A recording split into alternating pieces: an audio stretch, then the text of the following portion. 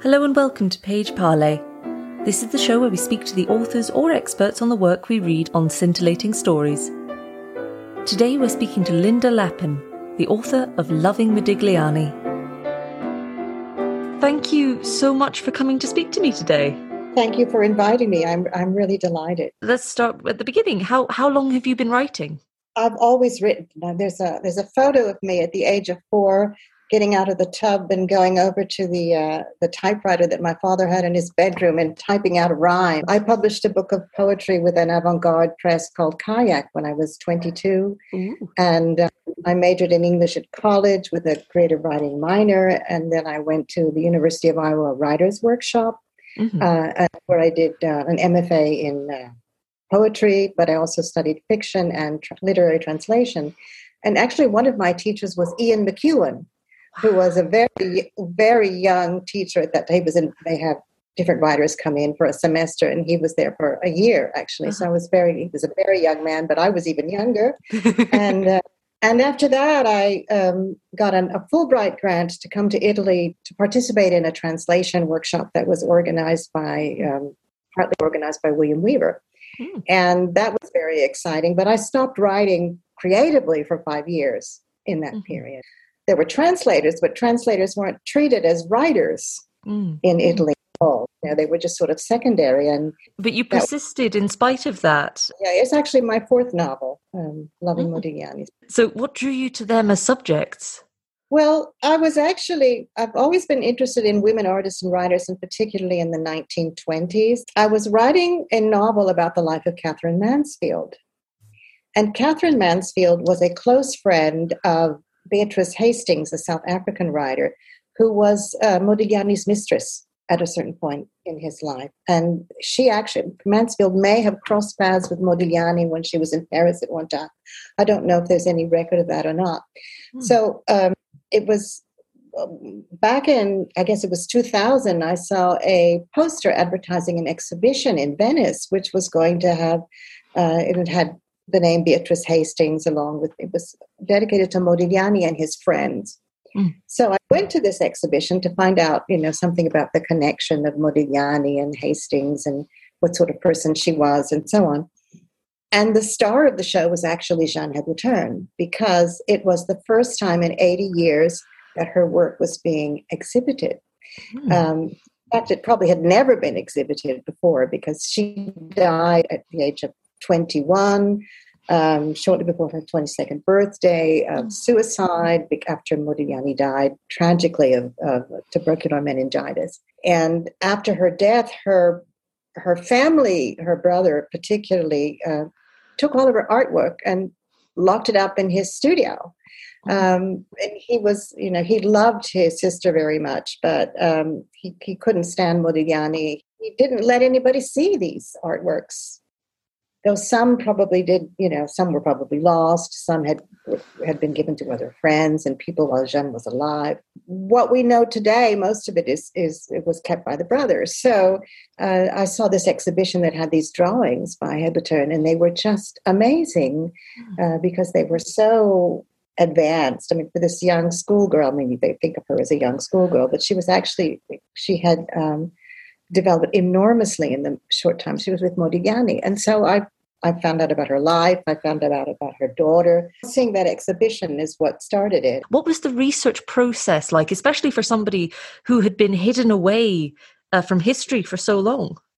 It was actually very fascinating because, first of all, I got all of the things that I could find about Jeanne Hébuterne. At that point, not very much had been published. There were memoirs by people in Modigliani's circle who had a few pages dedicated to Jeanne, and particularly to the last days of Modigliani's life. And a lot of it was probably false. Some of it, or it was made up or poorly remembered. And Modigliani's daughter, Jeanne Modigliani, Giovanna, as I call her, because she went by both names, did a lot of research, and she wrote 2 books about her parents. And so some things came from there. And then some information was available in catalogs and in official biographies and unofficial biographies. But I was lucky to speak with the the man who curated the first exhibition of Jeanne's work when it was finally released by the Hébuterne heirs for public viewing. And he had a lot of information because he'd worked very closely with Jeanne Modigliani, the daughter.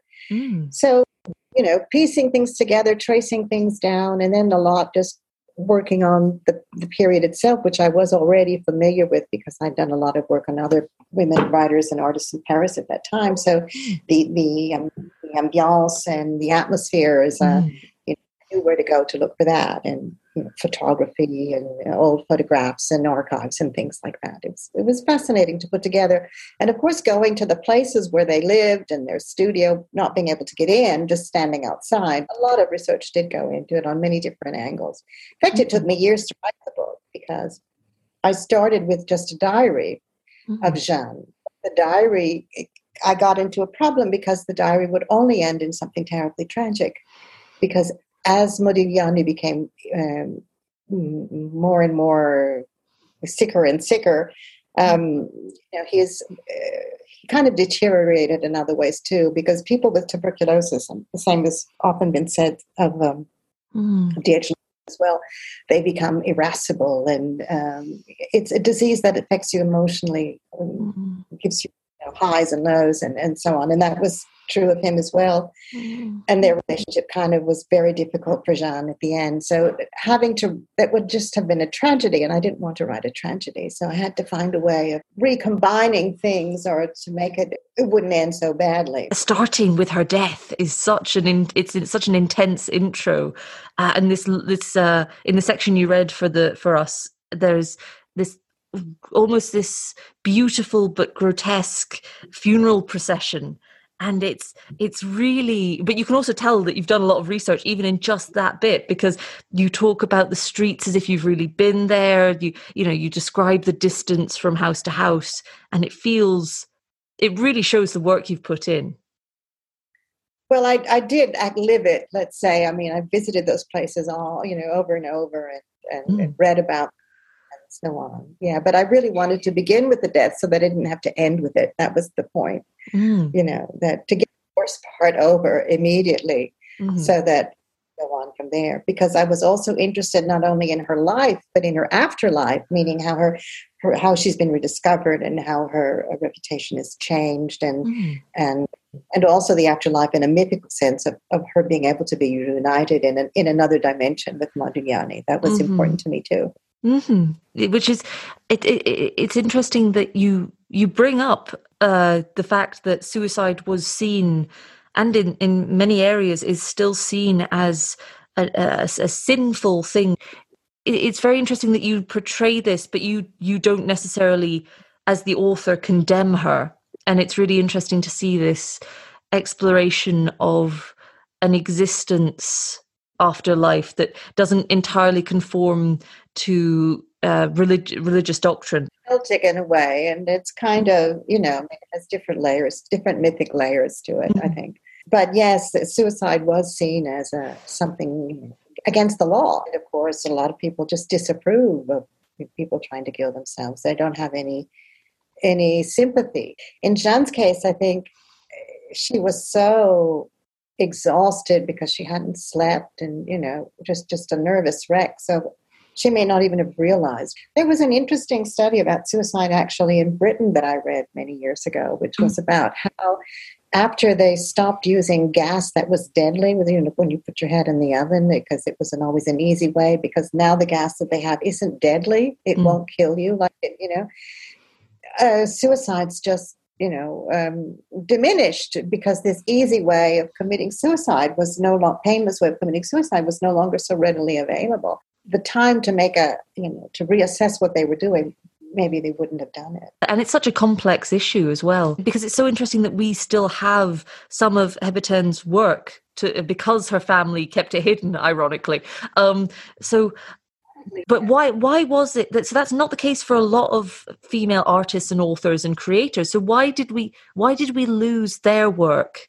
Well, that's an interesting question, because I think you need to examine how women, not just why a woman artist's work is preserved, but also what happens before, that is the visibility of women in the arts in their own time. Mm-hmm. There's always been a tendency for women of discrimination against women artists. I mean, just historically. I mean, in the Renaissance, for example, there were women painters. Vasari mentions them already in the 16th century, and then also in the 17th century. But in Renaissance Florence, for example, but they weren't. They didn't have the same status as men. At one point, they couldn't even sell their own works. They had to go through a man, because in Florence, women weren't citizens at that point, or they didn't have the same opportunities for an artistic education. And in France, for example, women were not admitted to the École des Beaux-Arts until the year before Jeanne was born, in 1897. That was when women could be allowed. They could get an artistic education before, and they did. There were women painters, have always been women painters, but it would be either because they were family members of artists who would learn, at home in their fathers' or brothers' workshops, or because they were wealthy and they had money to study privately with successful artists, as many women did. So in order to be an artist in Jeanne's time, you had to be, you either had to have, prior to Jeanne's time, you either had to be, an artist's daughter, or you had to have a lot of money. And they were also excluded historically from certain classes, like it was considered unseemly for women to attend life drawing classes that involved nude bodies and things like that. I mean, and this was also in Jeanne's time. So there were some schools that had all female classes with female nudes, and others who would admit them, and so that's sort of been the case. Women have had a kind of a more checkered journey into the arts. So as far as what happens to a woman's art in artworks, well, in some cases we know that at one point I was reading this other interesting thing, that in 19th century guidebooks, at one point, that before they, even in the 16th century, they'd been talking about some women artists. Those names started disappearing from the guidebooks to art.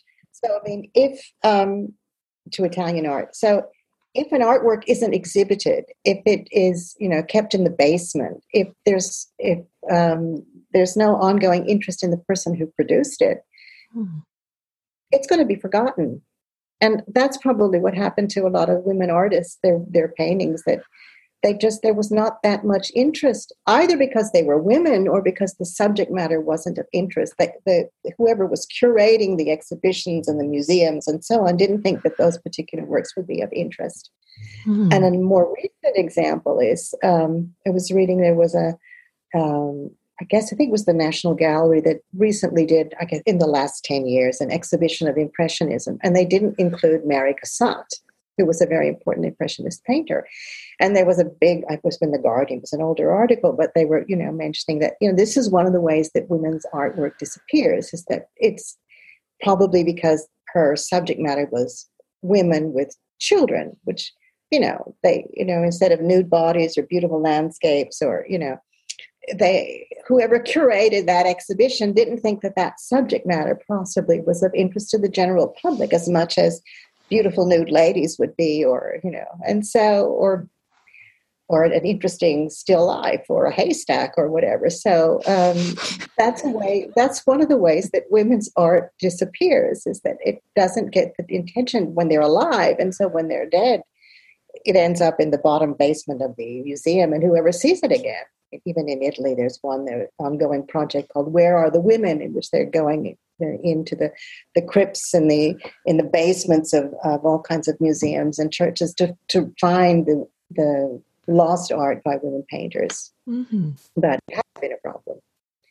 And Jeanne's work, which wasn't very much, I mean, she didn't produce very much because she was so young. It was preserved because her brother didn't let anybody see it, and because it would have been considered just drawings, maybe of a gifted art student, but not of an artist who we want to know about today. So we have this narrative that women didn't affect history. It's horrible and fascinating. On a slightly cheerier subject than disappearing women, you worked with Serving House Press for this particular book. What was it like working with them?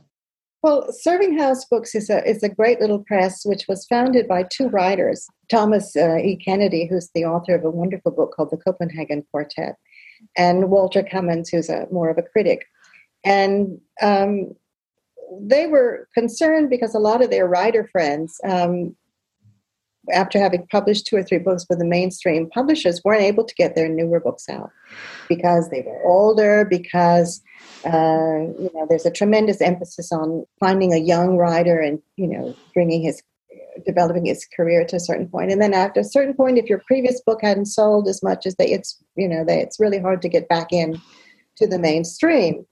And so they wanted to create a publishing house that would give authors complete control over their work, in the sense that you have to do the editing yourself or with the editors that you choose. There's no in-house editor. You do the publicity yourself with the means that you have, and they print the book and distribute it and leave you the rights to translation. And they just take the English language rights, and you have the rights of translation in audio and movies and all that kind of thing, which was a pretty good deal, but quite unusual. And so I opted for that because my book, Loving Modigliani, was with an agent for 2 years, and there was just nobody was interested in it at all, which is kind of a shame because I've had a lot of really good feedback from various types of readers. So I think it was just, I was either too old, or my other books hadn't done very well, or I just wasn't interesting to a big press.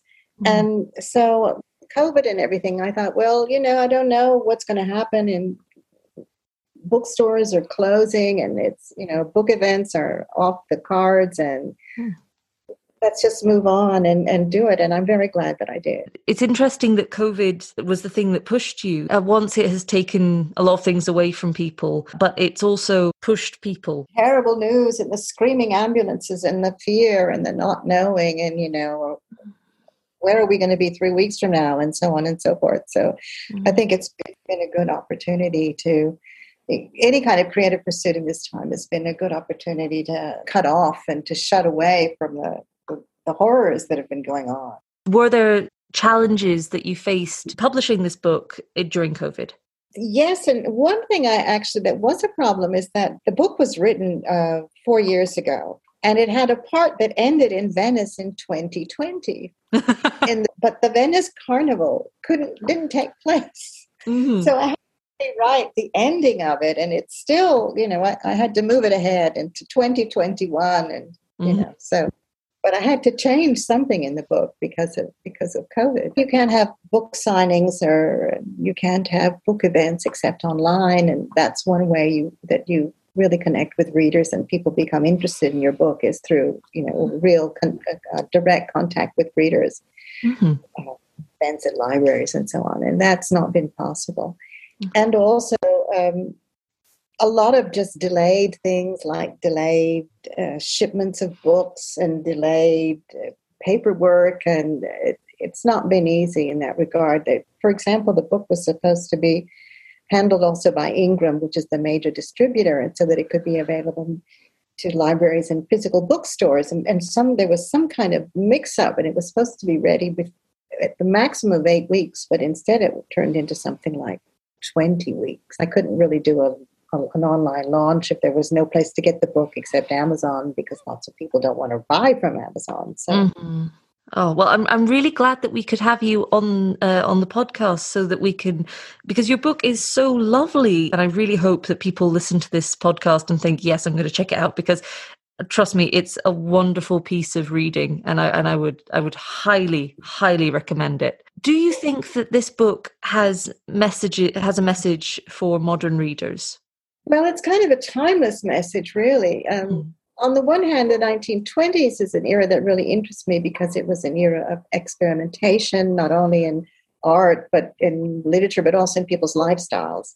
And when I came of age, which was the 1970s, it was a kind of rebirth of that same kind of thing. And I think now we're going through a similar thing again. I think the message of Jeanne Hébutern's life is that she desired that her art should be life, and that life should be art. I mean, and I think a lot of people also, that's a thing that many of us feel.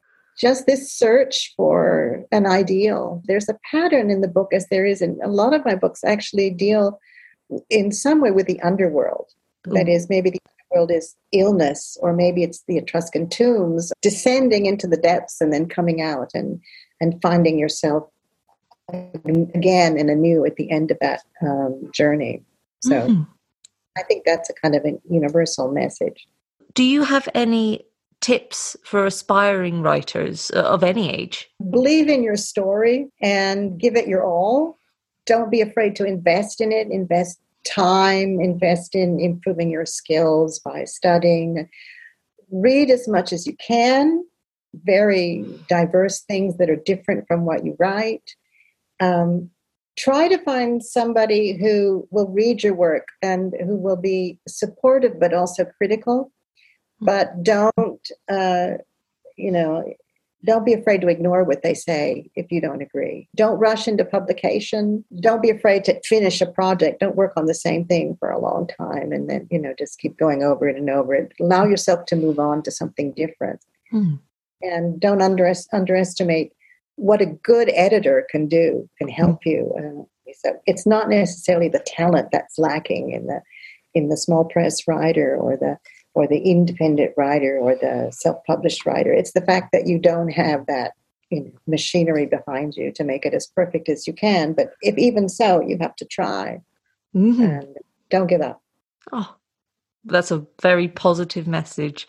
Thank you so much for coming to speak to us today. Thank you for inviting me. I'm so delighted. If our listeners would like to hear or read more from you, is there somewhere you'd like them to go? Well, they can go to my website, which is www.lindalappen.net. Well, I would highly recommend that everyone do that and read more of Linda's absolutely lovely work. And thank you again for speaking with us, Linda. Thank you. Have a lovely day. Thank you so much for listening. You can see more of Linda's work on her website. I'll provide a link to the website in the show notes. If you have a story you'd like us to read or a topic you'd like us to cover, then contact us on Facebook or Twitter and subscribe if you would like to hear more. This has been a Yorick Radio production.